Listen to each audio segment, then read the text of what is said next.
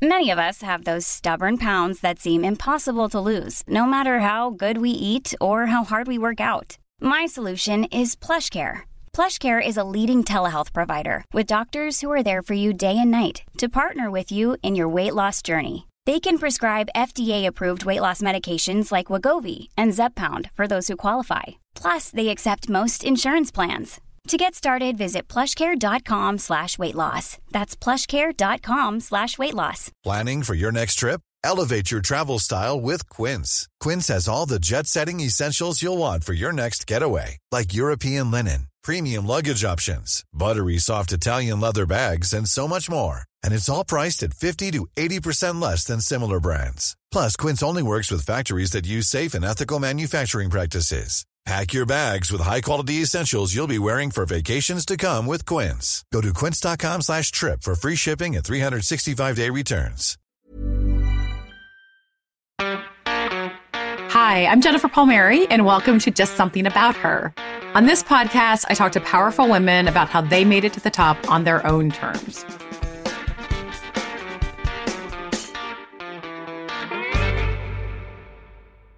Welcome to the second part of our two-part conversation on Afghanistan here on Just Something About Her. It's been a tragic week in Afghanistan following the Taliban takeover of Kabul. The death toll from 2 bombings near Kabul airport has reached almost 100. At least 70 Afghans were killed in the crowds, while the U.S. says 13 of its soldiers are among the dead, with more wounded. The Pentagon just announcing that the last U.S. troops have withdrawn from Afghanistan, marking the end of America's longest war. The United States evacuated some 6,000 American citizens and a total of more than 124,000 civilians. We will maintain the fight against terrorism in Afghanistan and other countries. We just don't need to fight a ground war to do it. Last episode, we spoke to Elise Jordan, who worked in Republican foreign policy positions for President George W. Bush and lived in Afghanistan for a project with the U.S. Agency for International Development and as a reporter. If you haven't listened to part one of that conversation, I highly recommend you go back and listen. Elise talks very movingly about the sacrifices her Afghan colleagues made when working with the U.S. government and her failed attempts to help evacuate some of those colleagues and friends who fear for their safety under Taliban control. She talks about the people that may be left behind, including women and girls who face the likelihood that they'll be forced into an oppressive state under Taliban control.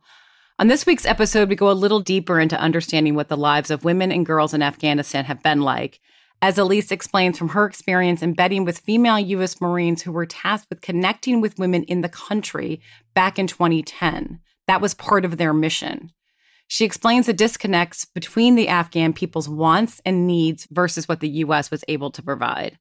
She also shares her frustration with the media coverage of the situation in Afghanistan over the past decade. And both of us, one coming from a Republican perspective, one coming from a Democratic perspective, share our own paths to how we ended up having the same conclusions about the United States' role in Afghanistan. So now we're going to dive right into where we left off with Elise Jordan on Just Something About Her.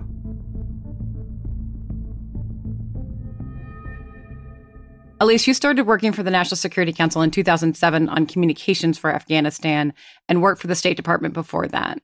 So I'm curious to hear how your own views have evolved since the mission began through your work there and now today.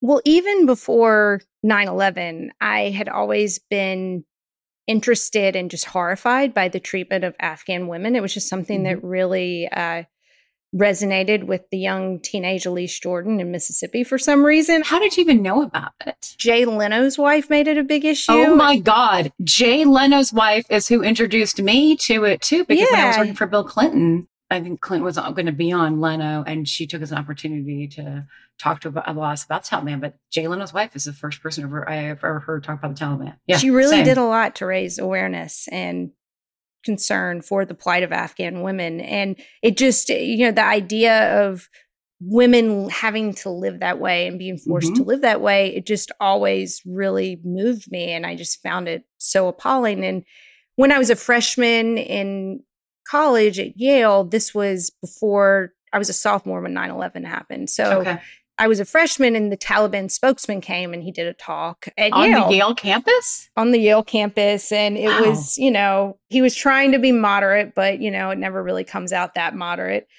And Yale was quite liberal, but not the bastion of wokeness that it is today. Right. That could never happen today. Never would happen today. So I had been aware of it. And then, 9/11 happened.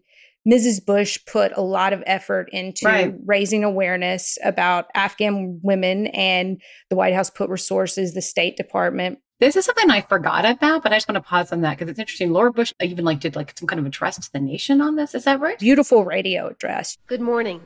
I'm Laura Bush, and I'm delivering this week's radio address to kick off a worldwide effort to focus on the brutality against women and children by the al-Qaeda terrorist network and the regime it supports in Afghanistan, the Taliban. Fighting brutality against women and children is not the expression of a specific culture. It's the acceptance of our common humanity. So, and I was 90% of the country very supportive of going in and kicking the Taliban's ass after what happened on 9/11. Right. The mood of the country, we forget too, 20 years later, just 20 years how later, angry everyone was and how we wanted and scared and petrified. We saw people jumping from the Twin Towers. And after 2 decades, we can start to reckon and hopefully deal with, maybe we didn't deal with it and process it in the most productive way. And what could we do differently if we approach this again? But, I was supportive of the policy. Iraq, when I entered the White House in 2004, that was really the main focus by then, because Afghanistan seemed calm-ish. And it was this era of hope. It was, restive in certain places, but the Taliban even tried to surrender and get amnesty immediately in 2001, when we entered Afghanistan. And that was a big missed opportunity, but it's easy to look back, in history at big missed opportunities like that. And then after the surge in Iraq. That was 2005, right? That was in 2005, 2006. And so the tide turned a little bit in Iraq. And so there was an enthusiasm that by doing the same thing in Afghanistan, we could perhaps have a similar result.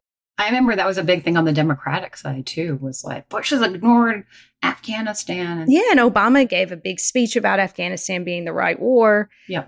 President Obama set up the conditions for himself where he had hype doing more in Afghanistan. And so then when he's presented with troop options to add more troops. In 2009. Yes. And he really just got put in a position by his generals where it was very difficult for him to say no. And he got boxed in.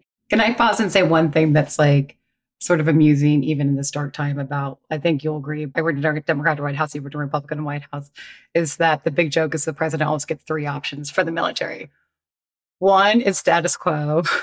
2 is the option they want. And 3 is certain nuclear war. Something just absolutely obscene that's never going to happen. So as to make, choice 2 look reasonable. It's like me negotiating for a prom dress with my dad.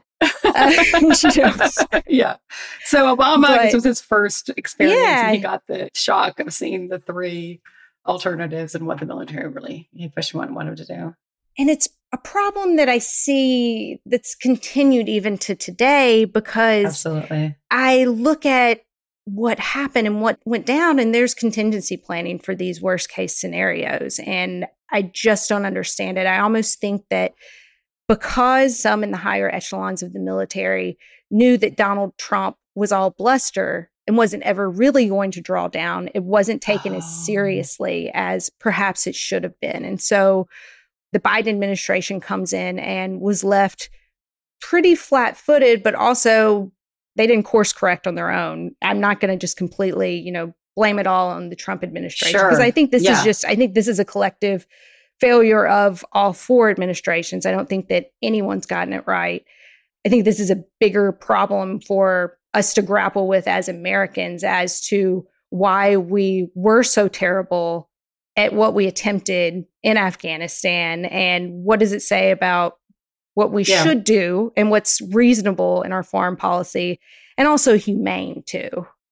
I want to go back to when you were there working in 2008, I guess? 2009, and then I was back reporting in 2010. Right. So when you were there in 9 and 10, did you feel the country want to fight the Taliban, that they did not have the support of the country?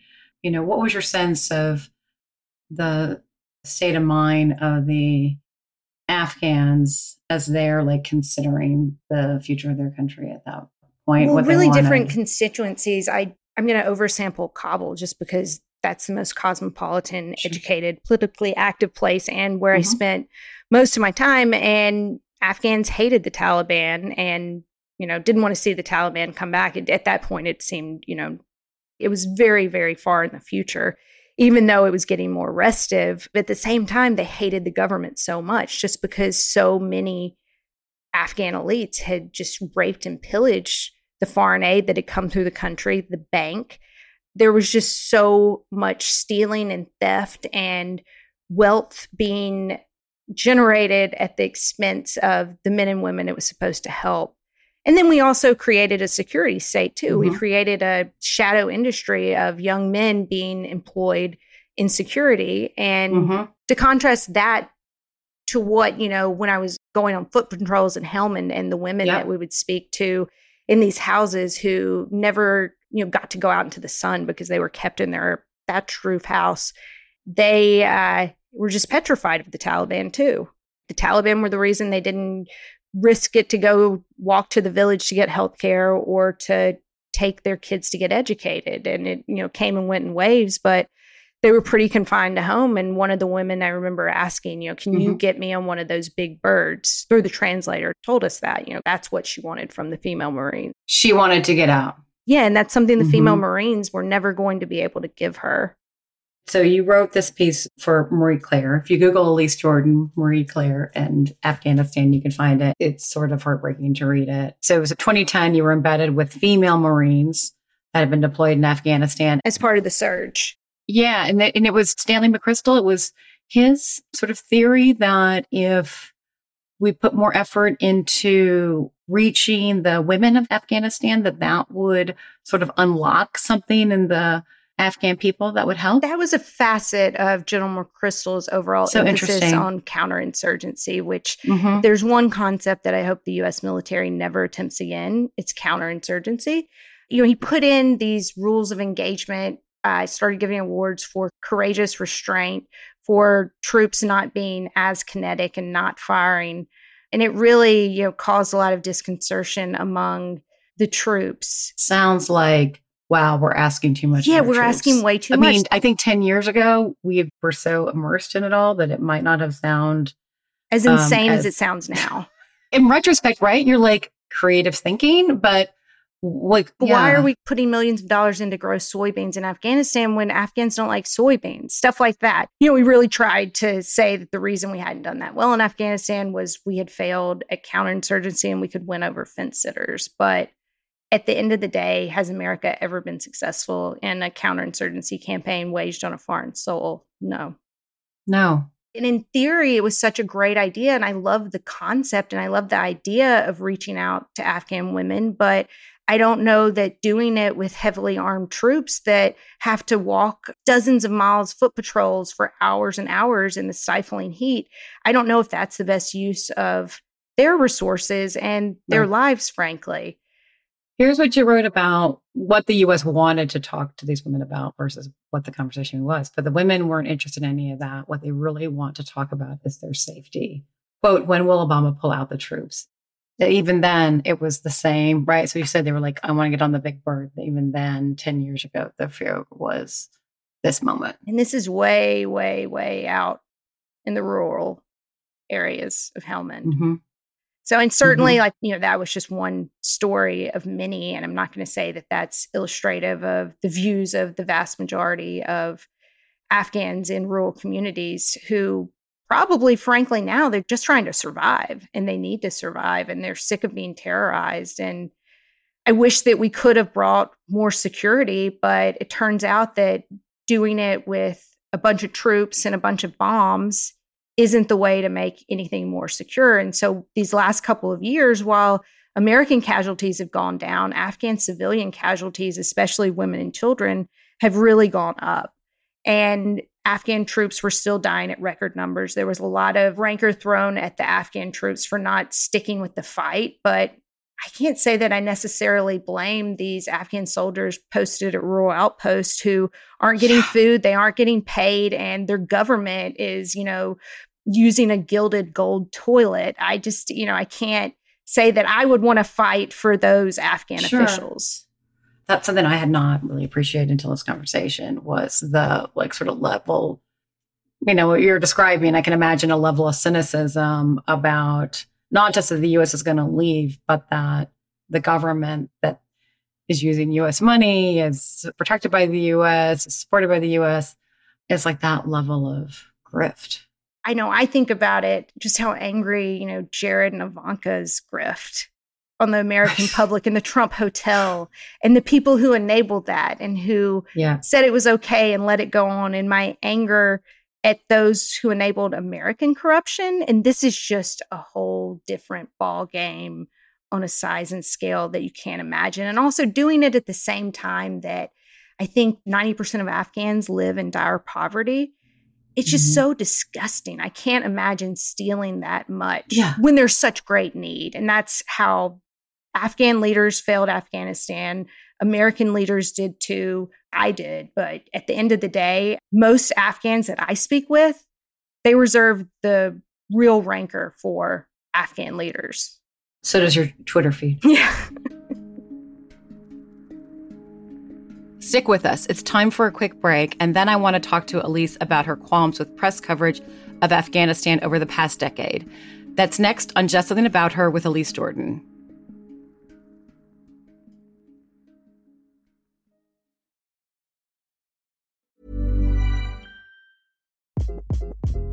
Hi, this is Craig Robinson from Ways to Win, and support for this podcast comes from Invesco QQQ, the official ETF of the NCAA. The future isn't scary. Not realizing its potential, however, could be. Just like on the recruiting trail, I've seen potential come in many forms as a coach. Learn more at Invesco.com/QQQ. Let's rethink possibility. Invesco Distributors, Inc. Hey, it's Ryan Reynolds, and I'm here with Keith, co-star of my upcoming film, If, only in theaters May 17th. Do you want to tell people the big news? All right, I'll do it. Sign up now and you'll get unlimited for $15 a month and 6 months of Paramount Plus Essential Plan on us. MintMobile.com/switch. Upfront payment of $45 equivalent to $15 per month. Unlimited over 40 gigabytes per month. Face lower speeds. Videos at 480p. Active Mint customers by 531.24 get 6 months of Paramount Plus Essential Plan. Auto renews after 6 months. Offer ends May 31st, 2024. Separate Paramount Plus registration required. Terms and conditions apply if rated PG. Welcome back to Just Something About Her with Elise Jordan, who formerly lived and worked on Afghanistan through government jobs and as a reporter. So you've been critical of the press coverage or the lack of press coverage, in recent years, right? After 2010, it was sort of a fraction of what it used to be. And I know that, we talked about how Mrs. Bush did a radio address to the nation about the Taliban and the impact on women and girls. And that was like a priority. It seems now, in some of the coverage now, after not having covered Afghanistan, the Taliban, and concerned about women and girls for a long time, is that the narrative of women and girls' oppression under Taliban rules it's used as a storyline now to either shame Biden or, Biden's decision or get more viewers. And that, it's something we need to be discussing. So it's good that it's getting coverage. But how have you seen the focus of the Afghanistan story change over the time you've worked on it? So many journalists have tried for so long to keep covering the story. Have been going in as freelancers over the last 10 years when it wasn't as popular of a story. It's a story that just simply didn't rate for cable news above Donald Trump, frankly. And you look at the Trump effect coupled with the decline in local newspapers. And so you don't have your local paper sending a reporter for a month to go do an embed with the National Guard that's posted in Khost, Afghanistan. You just don't have that kind of coverage trickling down at the local level anymore. And then you don't even have it at the national level. You look at how many major national newspapers and media outlets have had to cut their bureaus all across the world and international coverage. and local coverage within our own local communities. That's really what has suffered so much.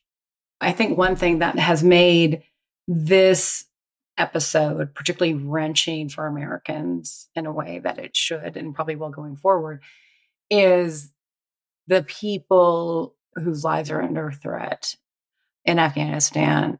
We hear from them directly, right? Like they can email you, they can text you. You can WhatsApp in the middle of the night. They can WhatsApp in the middle of the night. You can share with me. You can forward to me, as you did today. So a woman that was trying to get out with like photos of her and stories about her family.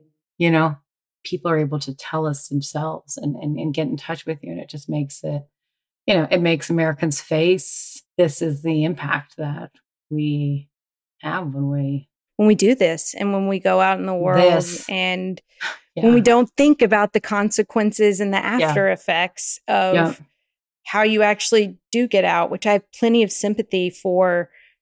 It was always going to be very difficult to get out. I just refuse to accept that this is the best we're capable of as Americans. I'm not going to ever be that cynical. I'm not going to be that cynical where I say that the best military, the strongest diplomatic corps, all these resources, that this is the best we can do. And certainly, navigating coronavirus at the same time is such a challenge. But I guess it's a little bit bittersweet for me because I had been so impressed by the Biden administration's competence with coronavirus. And so I had this vision of, a very technocratic, smooth administration navigating challenges and making government work and function. And so this just, kind of ripped the blinders off a little bit and reminded me of the challenges that every administration faces when it comes to war. And I do feel in a starkly sick way, I am so grateful that we're able to have such constant communications with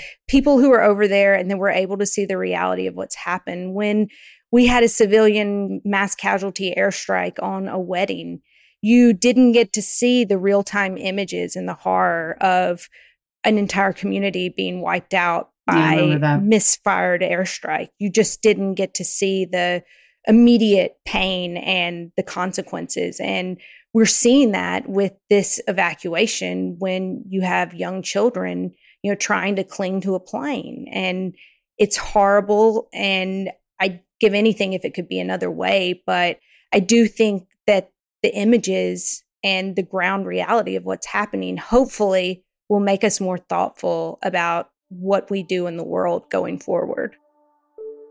All right, time for one last break. We'll be right back with Elise Jordan on Just Something About Her.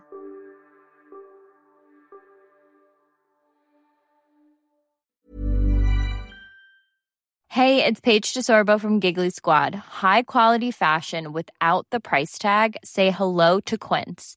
I'm snagging high-end essentials like cozy cashmere sweaters, sleek leather jackets, fine jewelry, and so much more. With Quince being 50 to 80% less than similar brands.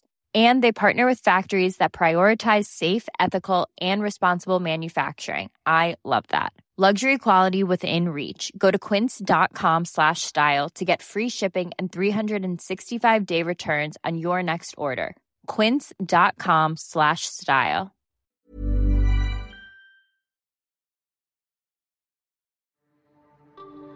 Welcome back to Just Something About Her with Elise Jordan, a former foreign policy advisor. I want to share one of my conclusions from what we've seen unfold with the U.S. troop withdrawal in Afghanistan. For those living in countries we intervene in and Americans, I just don't think any amount of firepower is going to change the will of a country. Even if you're propping up the government, you can't force that government to truly represent the people that it's supposed to. And likewise, with America, you can't force Americans to be invested in something they no longer think is worthwhile. I mean, it's been 20 years. Yeah. I think 20 years ago, a lot of us did see terrorism as possibly the greatest threat and worth the loss of life and the amount of money we are spending in Afghanistan. And I suppose we could have kept going indefinitely, but it was clear that the American public made the decision that those sacrifices were no longer worth it. And political leaders weren't willing to put themselves out there to campaign and to push to make the sacrifice when they were just so clearly out of touch with the American public. And you can just see that in how the popularity of the war deteriorated over so many years. And the Republican Party was really out of step with their base. And that was where Donald Trump, I personally think, was able to come in and exploit how Republican elites still wanted a very hawkish foreign policy of intervention, and Donald Trump offered something different.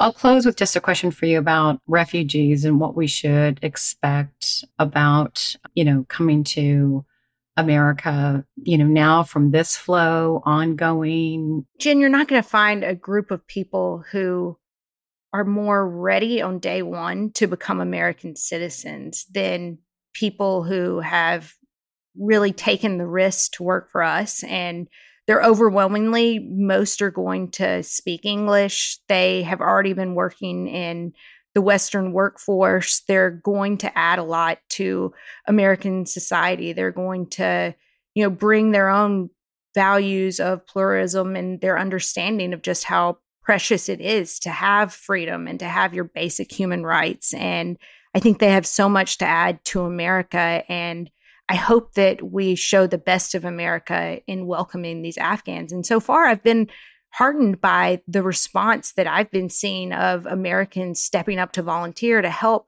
refugees at the various places of entry where they're being resettled in America. I've seen, volunteer posts, and then immediately it'll say, this has been filled, look at this opportunity or donate monetarily. And I think it's something that we all can do. There's so many problems in the U.S., but it's core to who America is that we welcome. Bring us your poor, bring us your tired, your huddled masses. And I think we can do that right now. I think that we've made some huge mistakes in Afghanistan. And I think that our best form of penance and helping to do what we can to not get rid of, because we're never going to get rid of the moral stain, but to do what we can, this is the best way to start. And I pray that we come together on it.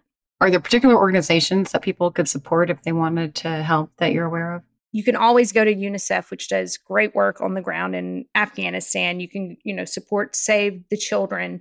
And you can look at a lot of the local organizations in the United States that are doing work. I know that the Lutherans have a very strong, robust program to help resettle refugees. I would assume that the Red Cross is playing some sort of a role.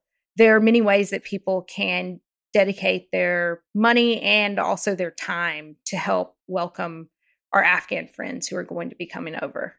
Elise, time just flew by. Thank you. Thank you for having me.